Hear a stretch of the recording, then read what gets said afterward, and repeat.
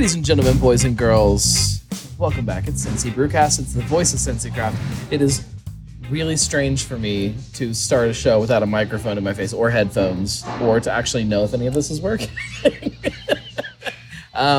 This is definitely a first for the show. Not only are we in a very strange place, which I'll talk about in a second, we have a very strange selection of beers in front of us. This is going to be something different. Marco? Hello. Welcome back to the show. Thank you for having me, Noah. You shouldn't have to lean in too much to it. Okay. It should be okay. All right. So I won't then. I mean, you can if you want to. It's we'll a see. choice, personal choice. This week's episode is sponsored by BW3. Buffalo Wild Wings. They are sponsoring us and don't even know it. That's right. Two times today for me. Two different locations, but This all started with this idea in my head. I wanted to drink a Newcastle because I haven't had one in a very long time. And then I started thinking about how I could work that into a show topic. And one of the topics that I've wanted to talk about for a while is kind of gateway beers and how either our palates have changed or they've changed or their role in craft beer currently, something along those lines. So I was determined to find a spot that we could go and grab a Newcastle among some other beers that fit into that category.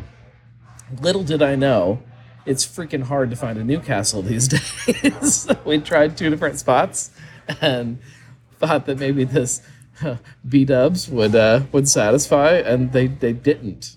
In fact, we sat down here and looked at the beer menu, and finding other beers that fit into that category was surprisingly hard on their menu. I guess it's a good thing, though. yeah, I don't think it's a bad thing. I mean, I know Newcastle was around in its original form and then went away for a while and came back. And from what I understand, the recipe did change. The style of the beer hasn't changed, but from what I understand, the recipe changed. So, but it was one of those things as far as the topic that you wanted to do. I mean, it wasn't going to be just a Newcastle show from what you just said. It was going to be the beers that got people into beer. Yeah. So, and I think we did the best with what we had at Buffalo Wild Wings, and I'm sure at some point all the people that are listening are going to find a Newcastle, and you're going to be inundated with Newcastles, which I'm happy to come back and have them with you. But I mean, speaking directly about Newcastle, which is not one of the beers we're drinking today, they were purchased by Heineken at some point. I don't know when that was. And then after that, it was eventually then, it's now brewed, I guess, technically by Lagunitas, which is a whole weird kind of mixture of craft and non-craft and gateway and non-gateway. It's very strange to me to think of a Lagunitas brewery making Newcastle. yeah, I mean, it's cool, but let's jump into some of these beers first. From the beer fridge. Oh, I'm trying to figure out what's floating in this one down here. It's a seed. yeah. We'll get to that one. We should start here. I'll give you the fancy glass because Thanks, because I'm a fancy guy. This is the one of these beers. No, I've probably had this one fairly recently. No, you're right. I'm not a fancy guy. I have had this one fairly recently, probably last March or so, somewhere around there. At least once a year, I dive into a little bit of it. It's Guinness, the classic, the staple, the quintessential Irish stout, right? Like this, if you're brewing an Irish stout, this is kind of what you're shooting for. Yep, absolutely. On nitro, it's not black, despite what people say. There's these little ruby highlights around the edges.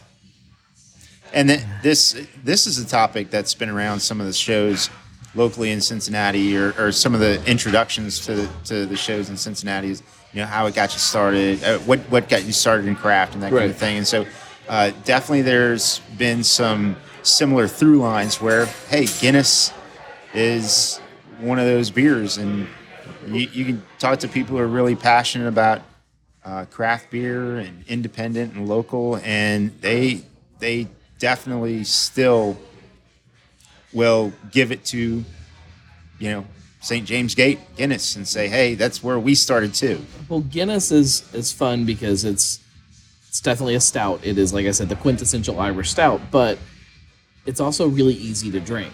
Like if you put a Guinness in front of somebody, it may be difficult to get a non-craft beer drinker to. I shouldn't say that because at this point everybody's had a Guinness, but somebody who thinks that this is a dark beer, it's going to be big, it's going to be heavy, it's going to fill them up. Getting people past that hump may be a little difficult, but once you do, this beer is so approachable. It goes down easy. It's low ABV. It's I don't drink it very often, but I can tell you every time I have it, I'm happy that I had it. It's for me. The body of the beer is a nice body for me. I get a roast on the nose. I get some taste of roastiness, and then if you're having it on nitro, that just the creaminess, the way it cascades, different than carbonic acid. The CO2 is just it's fun. It's tasty. It really hits the spot when you're looking for it, and if you didn't set out to have a Guinness, but you're like, you know what, I wouldn't mind a little roast character with my beer, and you have it, you're like, yeah, it's satisfying. This one is extremely cold right now. I don't know if it's pouring into the chilled glass, right. Or if they were all server that was cold. so nice, and so that we had full pours of the beers, and she brought us the frosted glasses for it. So it was very thoughtful. But mine is very chilly right now. Guinness is fun. I mean, everybody drinks Guinness on March 17th every year. It's what you do. On a day like that, a beer like this to me it's perfect, not just because of the theme of St. Patrick's Day, but because, like I mentioned, it's low ABV. It's 4.8 maybe, something like that. I'm looking right now, seeing if I can find it quickly, and of course I can't. There, Guinness 4.2, so 4.2%. There you go. You couple that up with it being on nitro, it just goes down easier than almost any other beer that you'll find yourself drinking. So, yeah, I was at a craft brewery earlier today, and they had a session IPA on. That session IPA was 5%. So this falls well under that. So when you're feeling in the mood, go ahead and session some Guinness. do you think that, speaking specifically of this as a quote-unquote gateway beer, which is really not the term I want to use for any of these because I hate the term gateway beer, but for lack of a better way of putting it, bear with me. As an intro beer, we'll put it that way, does the low ABV and the fact that it's on nitro, that easy kind of drinkability, do you think that is part of what gets people to latch onto this as an early craft beer drinker?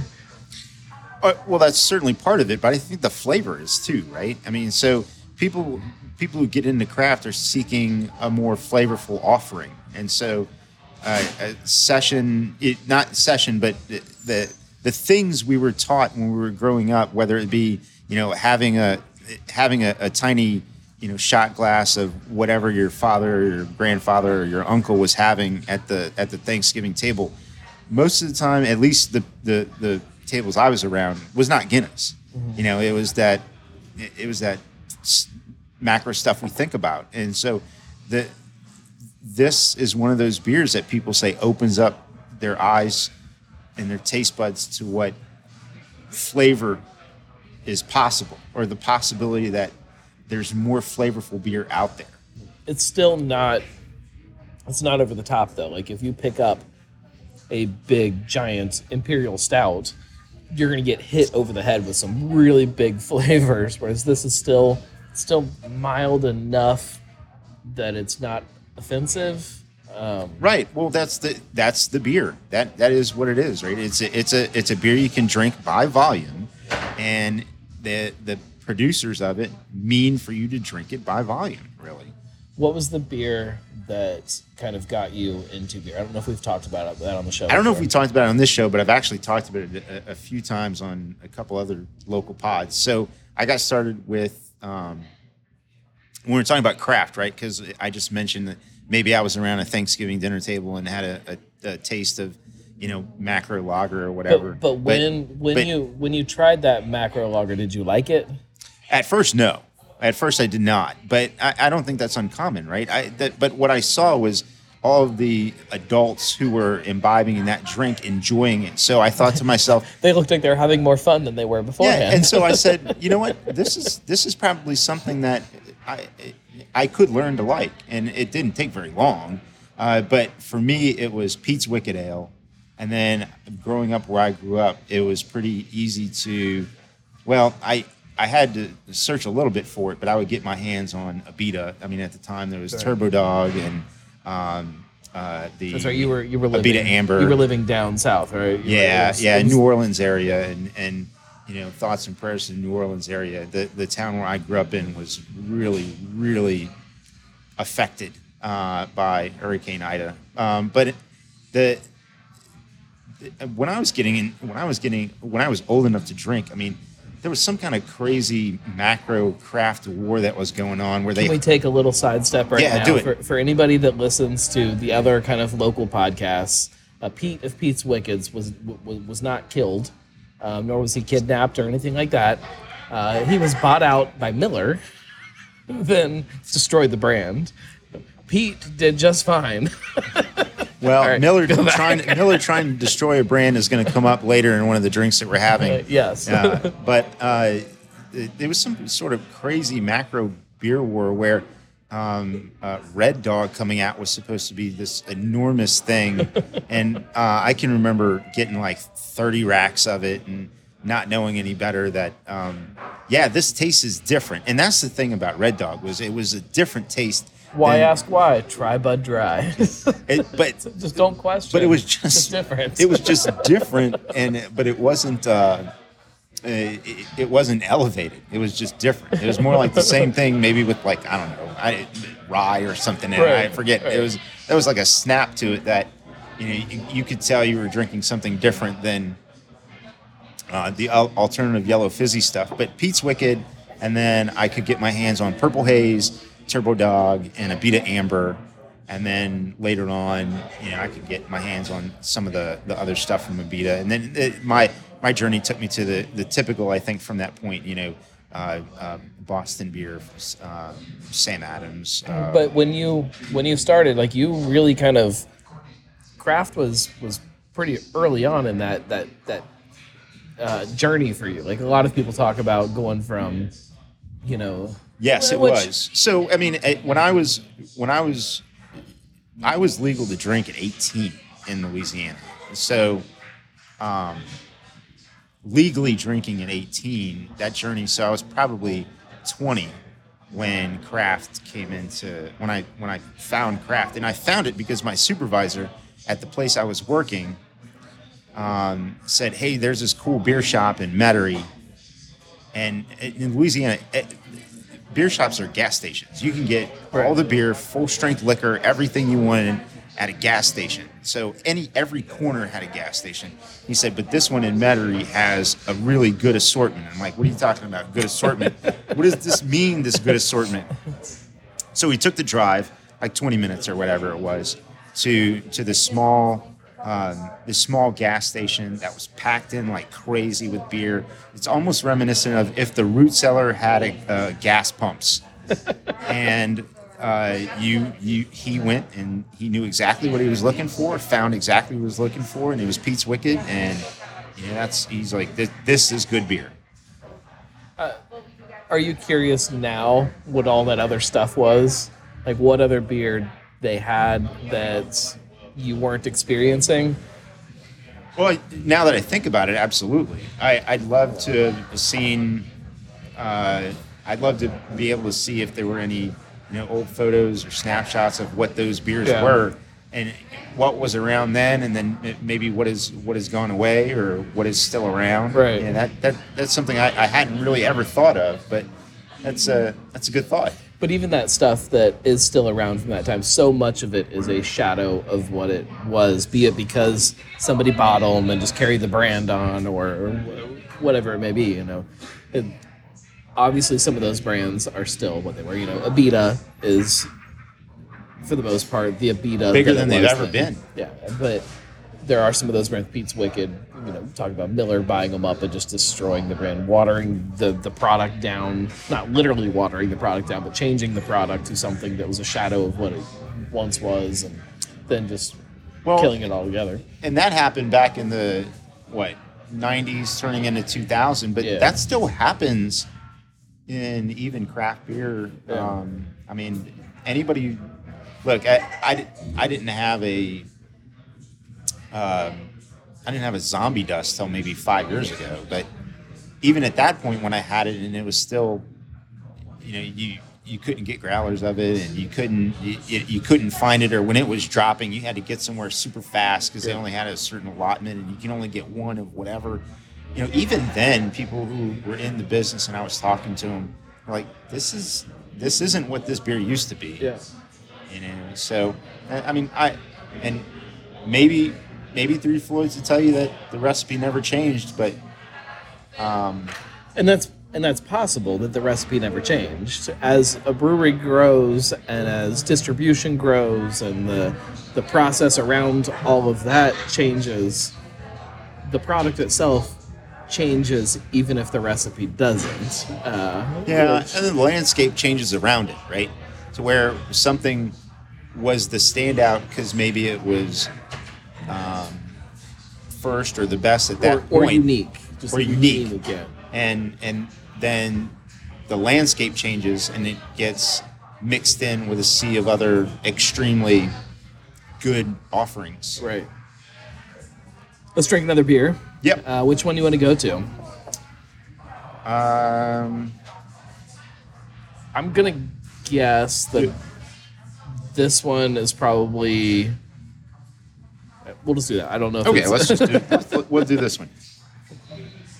So Killian's kind of on the same cultural line as Guinness. Yep. People drink a whole bunch of it once a year and then ignore it. It has been a really long time since I've had this beer. This is one of those beers that when we would go to that craft beer store in Mary, this is one of those beers we pick up. And it's been a really long time for me since I've had a Killian's. Looking forward to diving into it. And Irish Red. It's good actually. It's a sweet malty.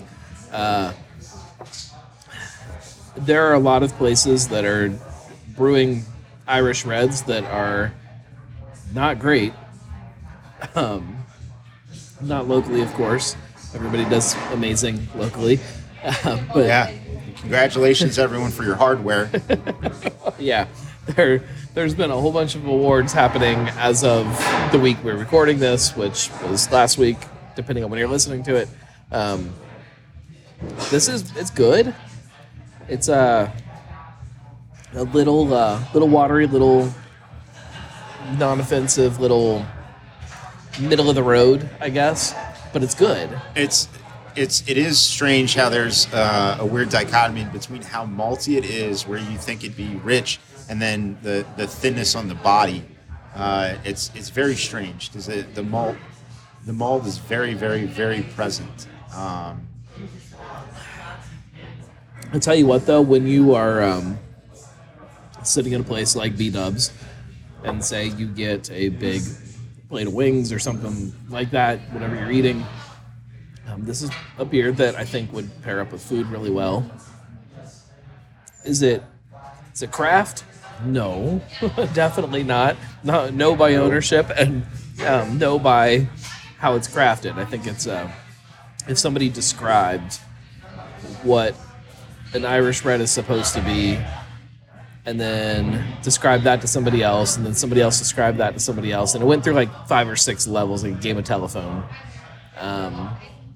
This is probably what would come out of that. Well, and just to speak about going back to my journey, when I was taking that journey early on, finding craft made stateside was challenging. So what I did was I went to imports. I mean, you could get stuff like you could get Guinness, you could get which, for the record, Guinness is still imported. It's still an imported beer. It's still made in Dublin.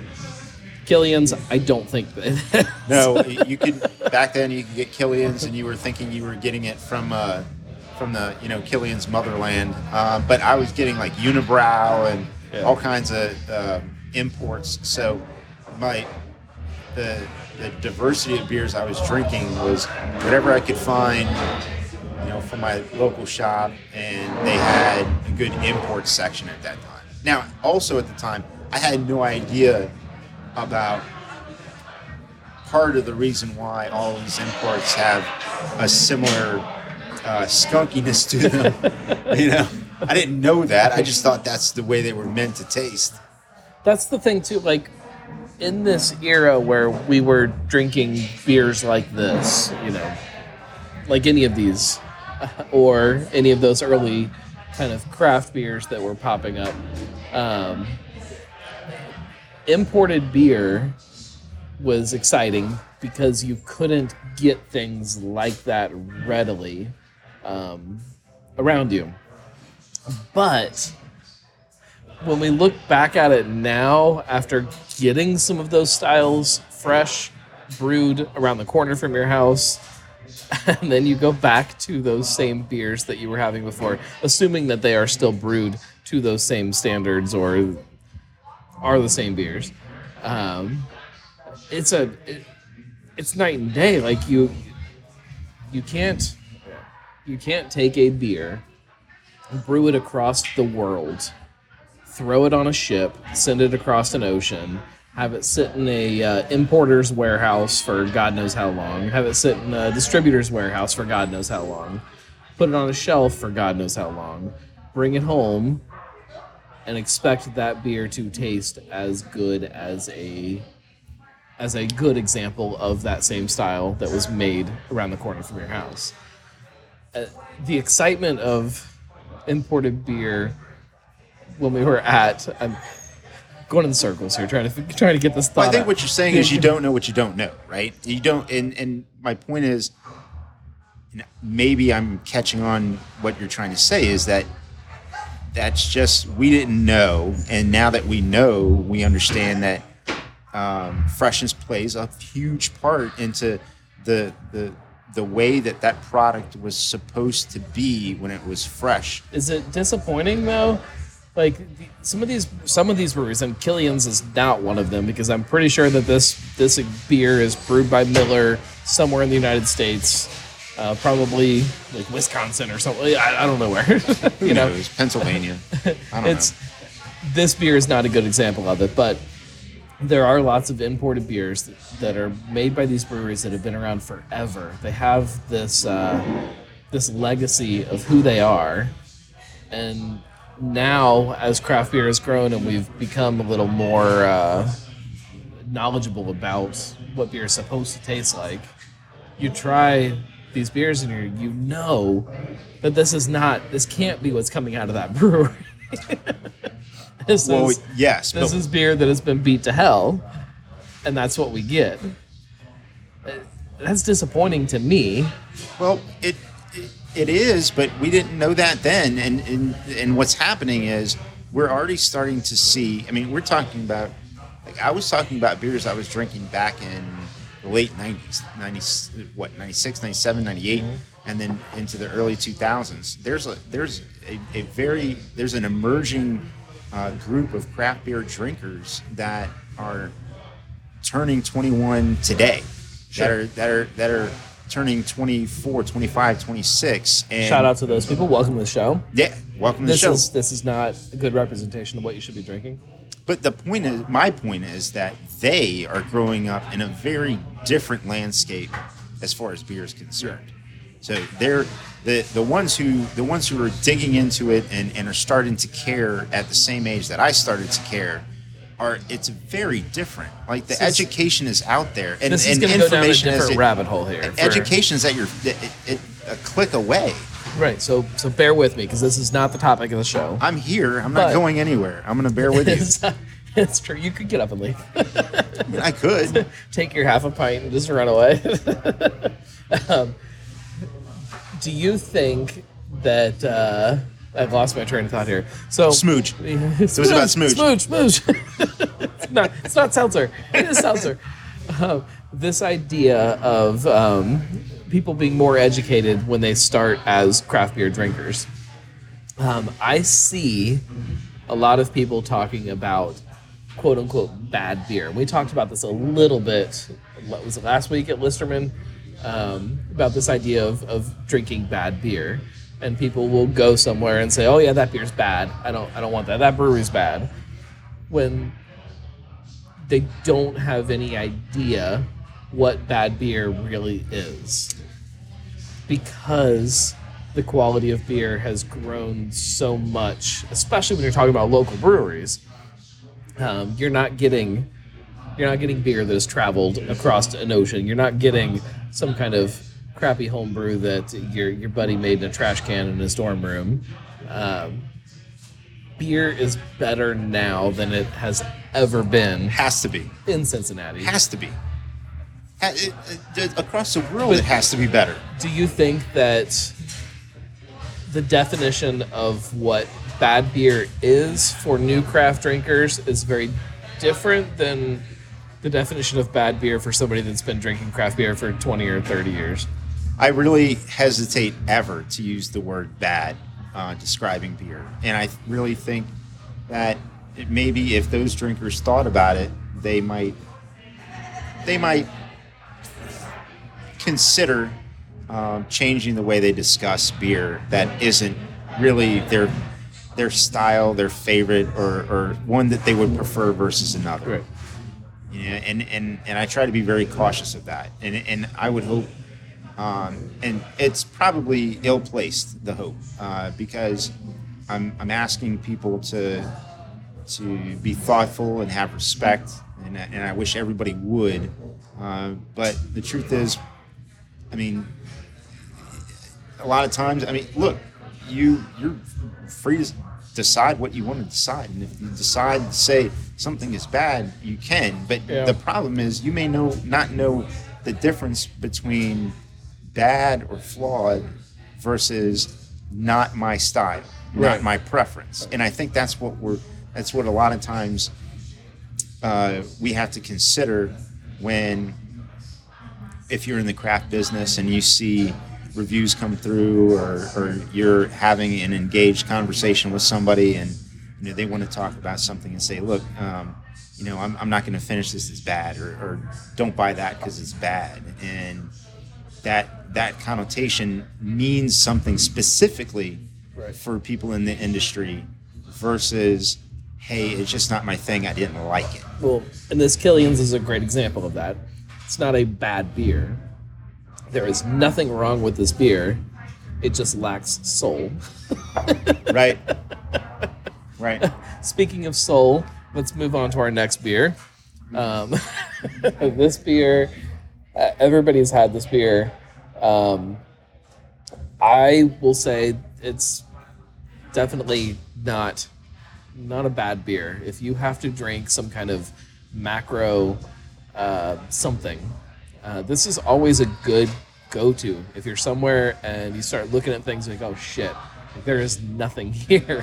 Well, the other thing is, I'm going to say, while you take a drink of the beer, I'm going to go ahead and say that for anybody who's in the know, anybody who knows the history of this beer and the history of the person who made it, this is paying respect to him. His name's Keith Villa. He was a creator of Blue Moon. He has a doctorate in brewing sciences from Belgium, is where he studied. He created Blue Moon, and Miller tried to kill it over and over and over again. So he created it, so correct me if I'm wrong. You seem to know a lot about Blue Moon. This is great. He was working at a Miller Coors kind of offshoot craft brewery Did you just spit out an orange seed? Yeah, I did.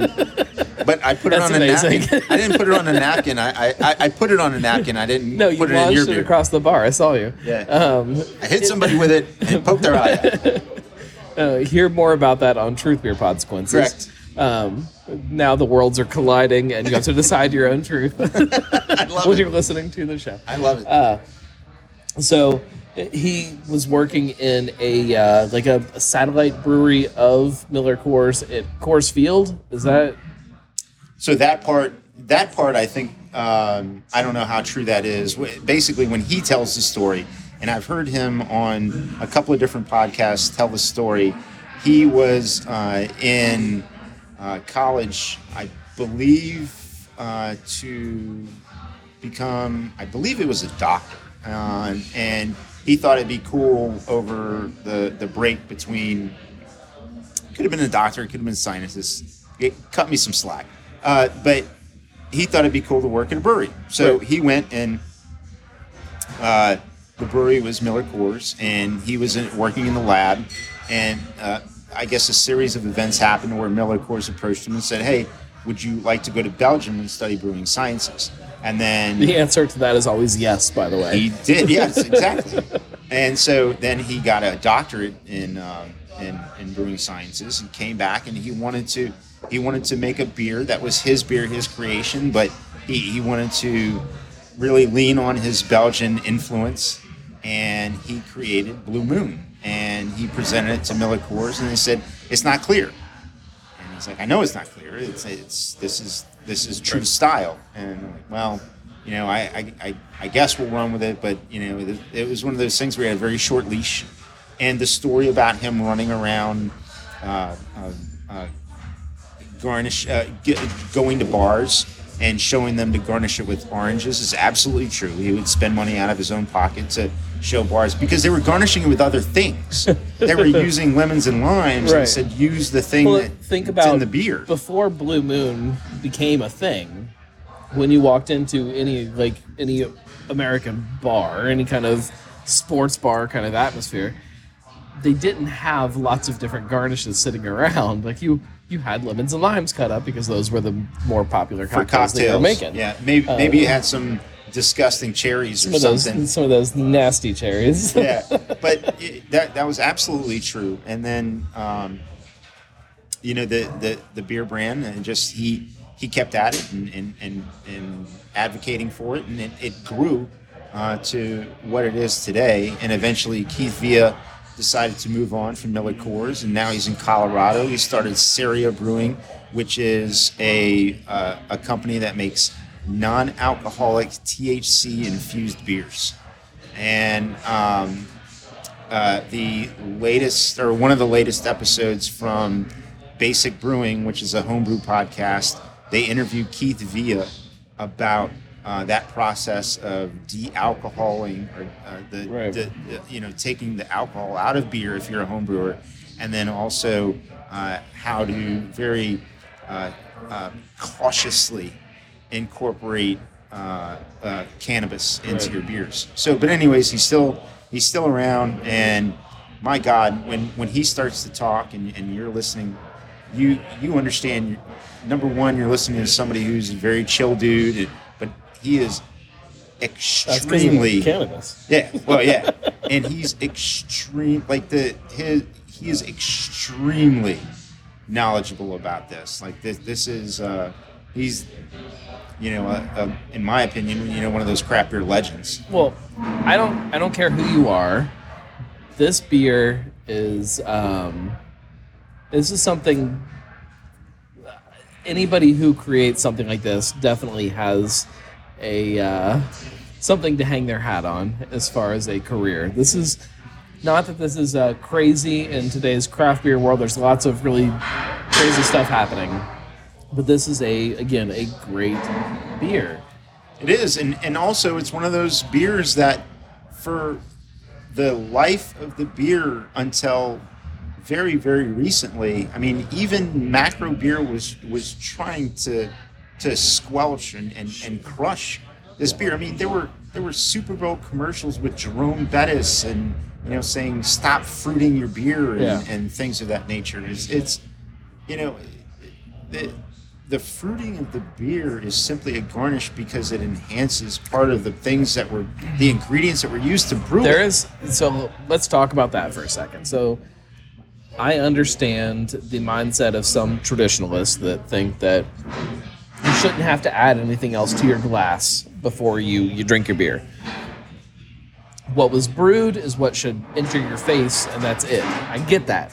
However, when you take and we'll use Blue Moon as the example, if you take a tall glass of Blue Moon in that wit beer glass or a Hefeweizen glass, shout out to Sonder, Hefeweizen, I said it. Award-winning craft brewery. If you put that glass in front of you with that big giant orange wheel on it, like even before you get your nose anywhere close to it, your brain starts kicking into gear. Like it knows what it's in for. It's beautiful. And that goes delicious. That goes for any kind of. If you want to rim your glass with something, it's going to make my brain do something before I start drinking your beer, and it's something that hopefully brewers will learn from the food world of what your plate looks like before you actually get your face into it or even close to it to start smelling stuff. What it looks like affects how it's going to taste later. And Blue Moon was the first and is still one of the few brands that has really captured that idea on a big scale to say it doesn't matter where you go. You can walk into a freaking bowling alley, and if they've got Blue Moon on tap, they're probably going to throw an orange on there. It's insane, isn't it? It's really, really, it's cool to me. It's nerdy, but it's cool. It's absolutely cool, and the orange, in my opinion, absolutely adds to the flavor and the aroma. I was we were just talking about Sonder. I was at Sonder earlier today. I had the strawberry jalapeno record hop, which I had on the show, our pod, and we recorded yesterday, Truth Beer Consequences. So it was phenomenal. But you get strawberry and jalapeno on the nose. This is just an enhancement of the senses of smelling and tasting. They are so important, and they can be so harmonious and work together in truly enjoying that beer experience. So that thought continues on. I mean, heck, you talked, I don't know, 2 years ago, 3 years ago, about Urban Artifact putting out a beer and it came with a snack. I still remember it in my head, like that. When you walked in, and I didn't know anything about this idea that it came with a snack, but it was their first rye goza something or other, and I just wanted to try the beer.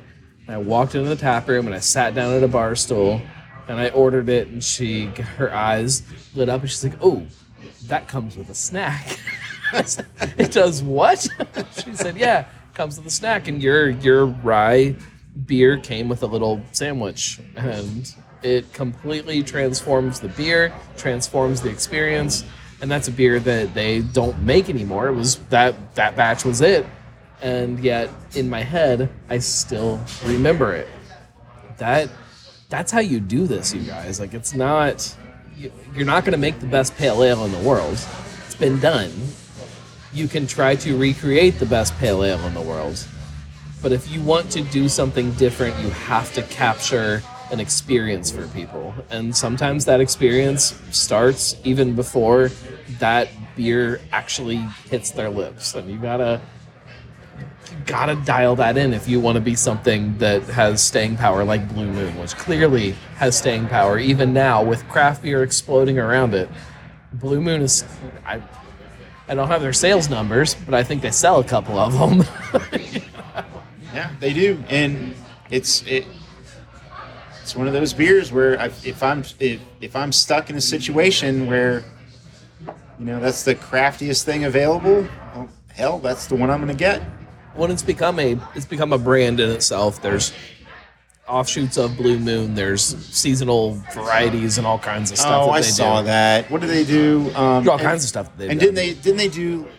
Isn't there a I know like that a locale or a yeah, there's Blue Sky or something. yeah is Blue the- Sky? I've never had it. I haven't either. Never had. Hey, get some to the Gnome, and we'll have a Blue Sky show. That's right. With Newcastle. Shout out to Blue Moon. If you want to do a Blue Moon episode, we will do that.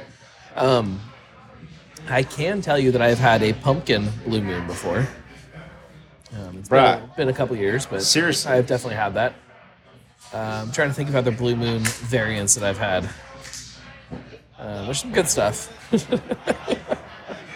Pumpkin Blue Moon. Pumpkin Blue Moon. I had pumpkin the other day. There's a 4-pack sitting in my fridge, unless my wife is drinking it all right now, because it's in her fridge. I only had one. Somebody gave it to me. I had one bottle, and I had it the other night. It was fantastic. I have not had a pumpkin beer yet this year. A few years ago, I'm close. there was a rum barrel aged pumpkin. Oh, yeah. It was so damn good. Oh, yeah. So good. A few years ago, there was a rum barrel-aged pumpkin also that was delicious until it wasn't. Was it on tap in like July? No, I think it was released Okay, just proper wondering. timing. 'Cause, I mean, there was pumpkin around in April or something. Yeah. That's a whole different topic. Sorry, bud. The seasonal creep. You know that Shift Beers will be telling you all about seasonal creep and how it's destroying the world soon, but I disagree. Is this a Utopias year? It's in theory is supposed to be. I really hope that it is. I haven't heard anything about it though, which makes me nervous. A little that it nervous. won't. Yeah, you're the guy who hears things about it. I do hear things. They're in Oktoberfest right now. They're focusing on that. After Oktoberfest, we should, in theory, shift into. I think Julie and I are going to start really talking about Utopias and what it means to us, and hopefully we get similar results to the last time you talked about Utopias. I mean, that would be really fantastic. I'm a big Sam Adams fan on this show. If you guys want to drink some Utopias, let me know. We can do a Utopia show. Yes, please.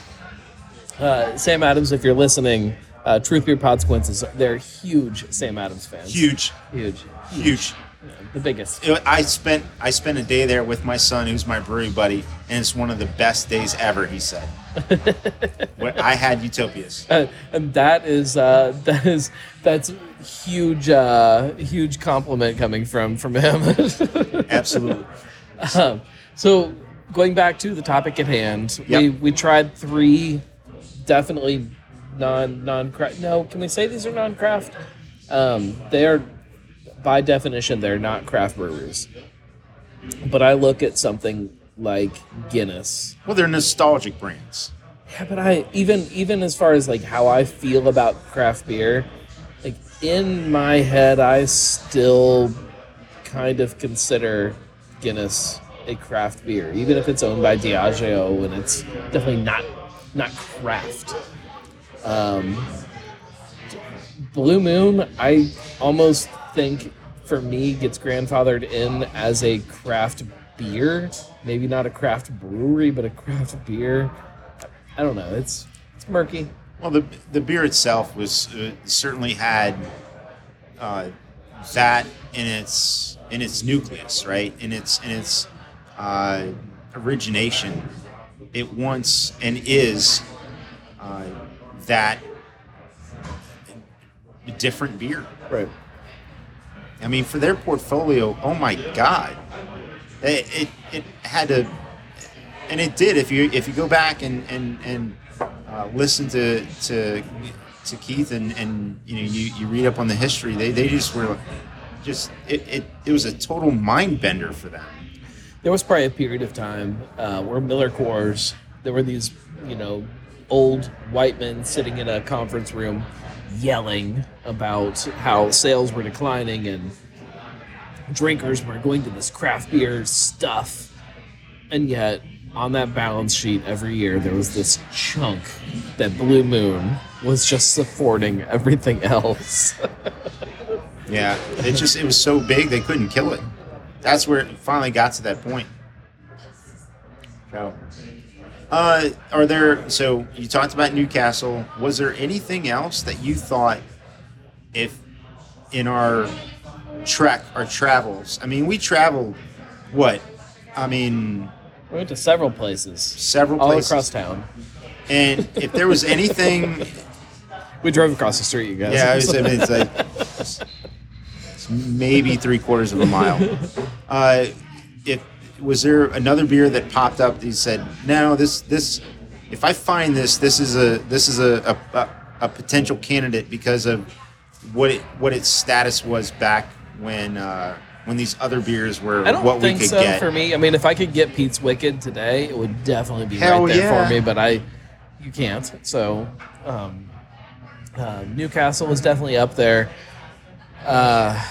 For me, like this kind of hits it. The Guinness, Blue Moon, Newcastle, I think are for me those pillars of early craft beer that I. Not trying Newcastle in years, I don't know that it stands up to what my memory is, but both of these two, Killian's aside, I used to use Newcastle back. I mean, years ago when the Newcastle recipe was still the old Newcastle recipe, and you get it in the Newcastle bottles, and I used to use it to braise pulled pork. It's a science experiment in a bottle, really. It- I don't know what was in there, but it's clear bottles, Clear bottles. and somehow that beer didn't skunk. Nothing happened to it, no matter what you did to it. It was really thin, though. The body of it But was what pretty, was it? pretty damn thin. It couldn't have been beer. I don't know. It almost had like the consistency of a watered down root beer, but without the root beer flavor. Yeah, I'm really curious to try it today, especially since I know that quality has actually probably improved on it. It's probably a better beer today than it was when we were drinking it. I'm curious. I will drink a Newcastle. You know what? Just make sure you're following on social media, because I'm going to drink a Newcastle at some point in the next period of time. And Julie and I will talk about that. The next time I'm at a bar and I see Newcastle, I will drink it and I will share it with you. How about that? Sounds like a great idea. I love that. Perfect. It has been decided. The Newcastle quest continues. Marco, thank you. I appreciate you hanging out with me for a little bit and drinking some not at all beer like we typically share when we hang out. It's no problem. I was really glad to be able to help out. Like I said, I was getting ready to bathe in some smooge, so I postponed the smooge bathing. And have you tried smooge? I had a taste of smooge a while back at BC's Montgomery. Yeah. Because they had picked some up. I guess maybe somebody traveled and got smooge or whatever, and it's have you tried it? I have not. Okay, I'm not gonna give my thoughts on it, because I want your untainted thoughts about what is the newest thing to hit the market after the newest thing to hit the market last week. Right.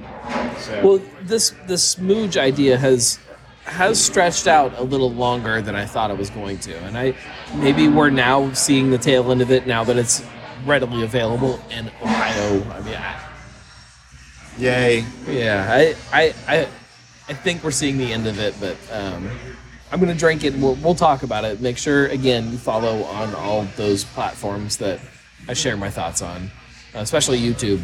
YouTube. When I drink my smooge, when I drink the smooge, smooge. That was whoever awesome. Smooge it is. That's awesome. When I drink it, it will be on YouTube. That was awesome. Oh dear God, Margo, cheers. Cheers. Let's have a hustle. There is Ryan Guy's Hustle on the menu, and that's what I'm ordering. We'll be back next week. I hesitate, as always, to tell you where we are because sometimes people cancel on you. And sometimes you end up at Buffalo Wild Sometimes Wings. you end up at BW3 drinking Guinness and Blue Moon. So. But no matter what you're drinking, it's still Cincy Brewcast, the voice of Cincy Craft.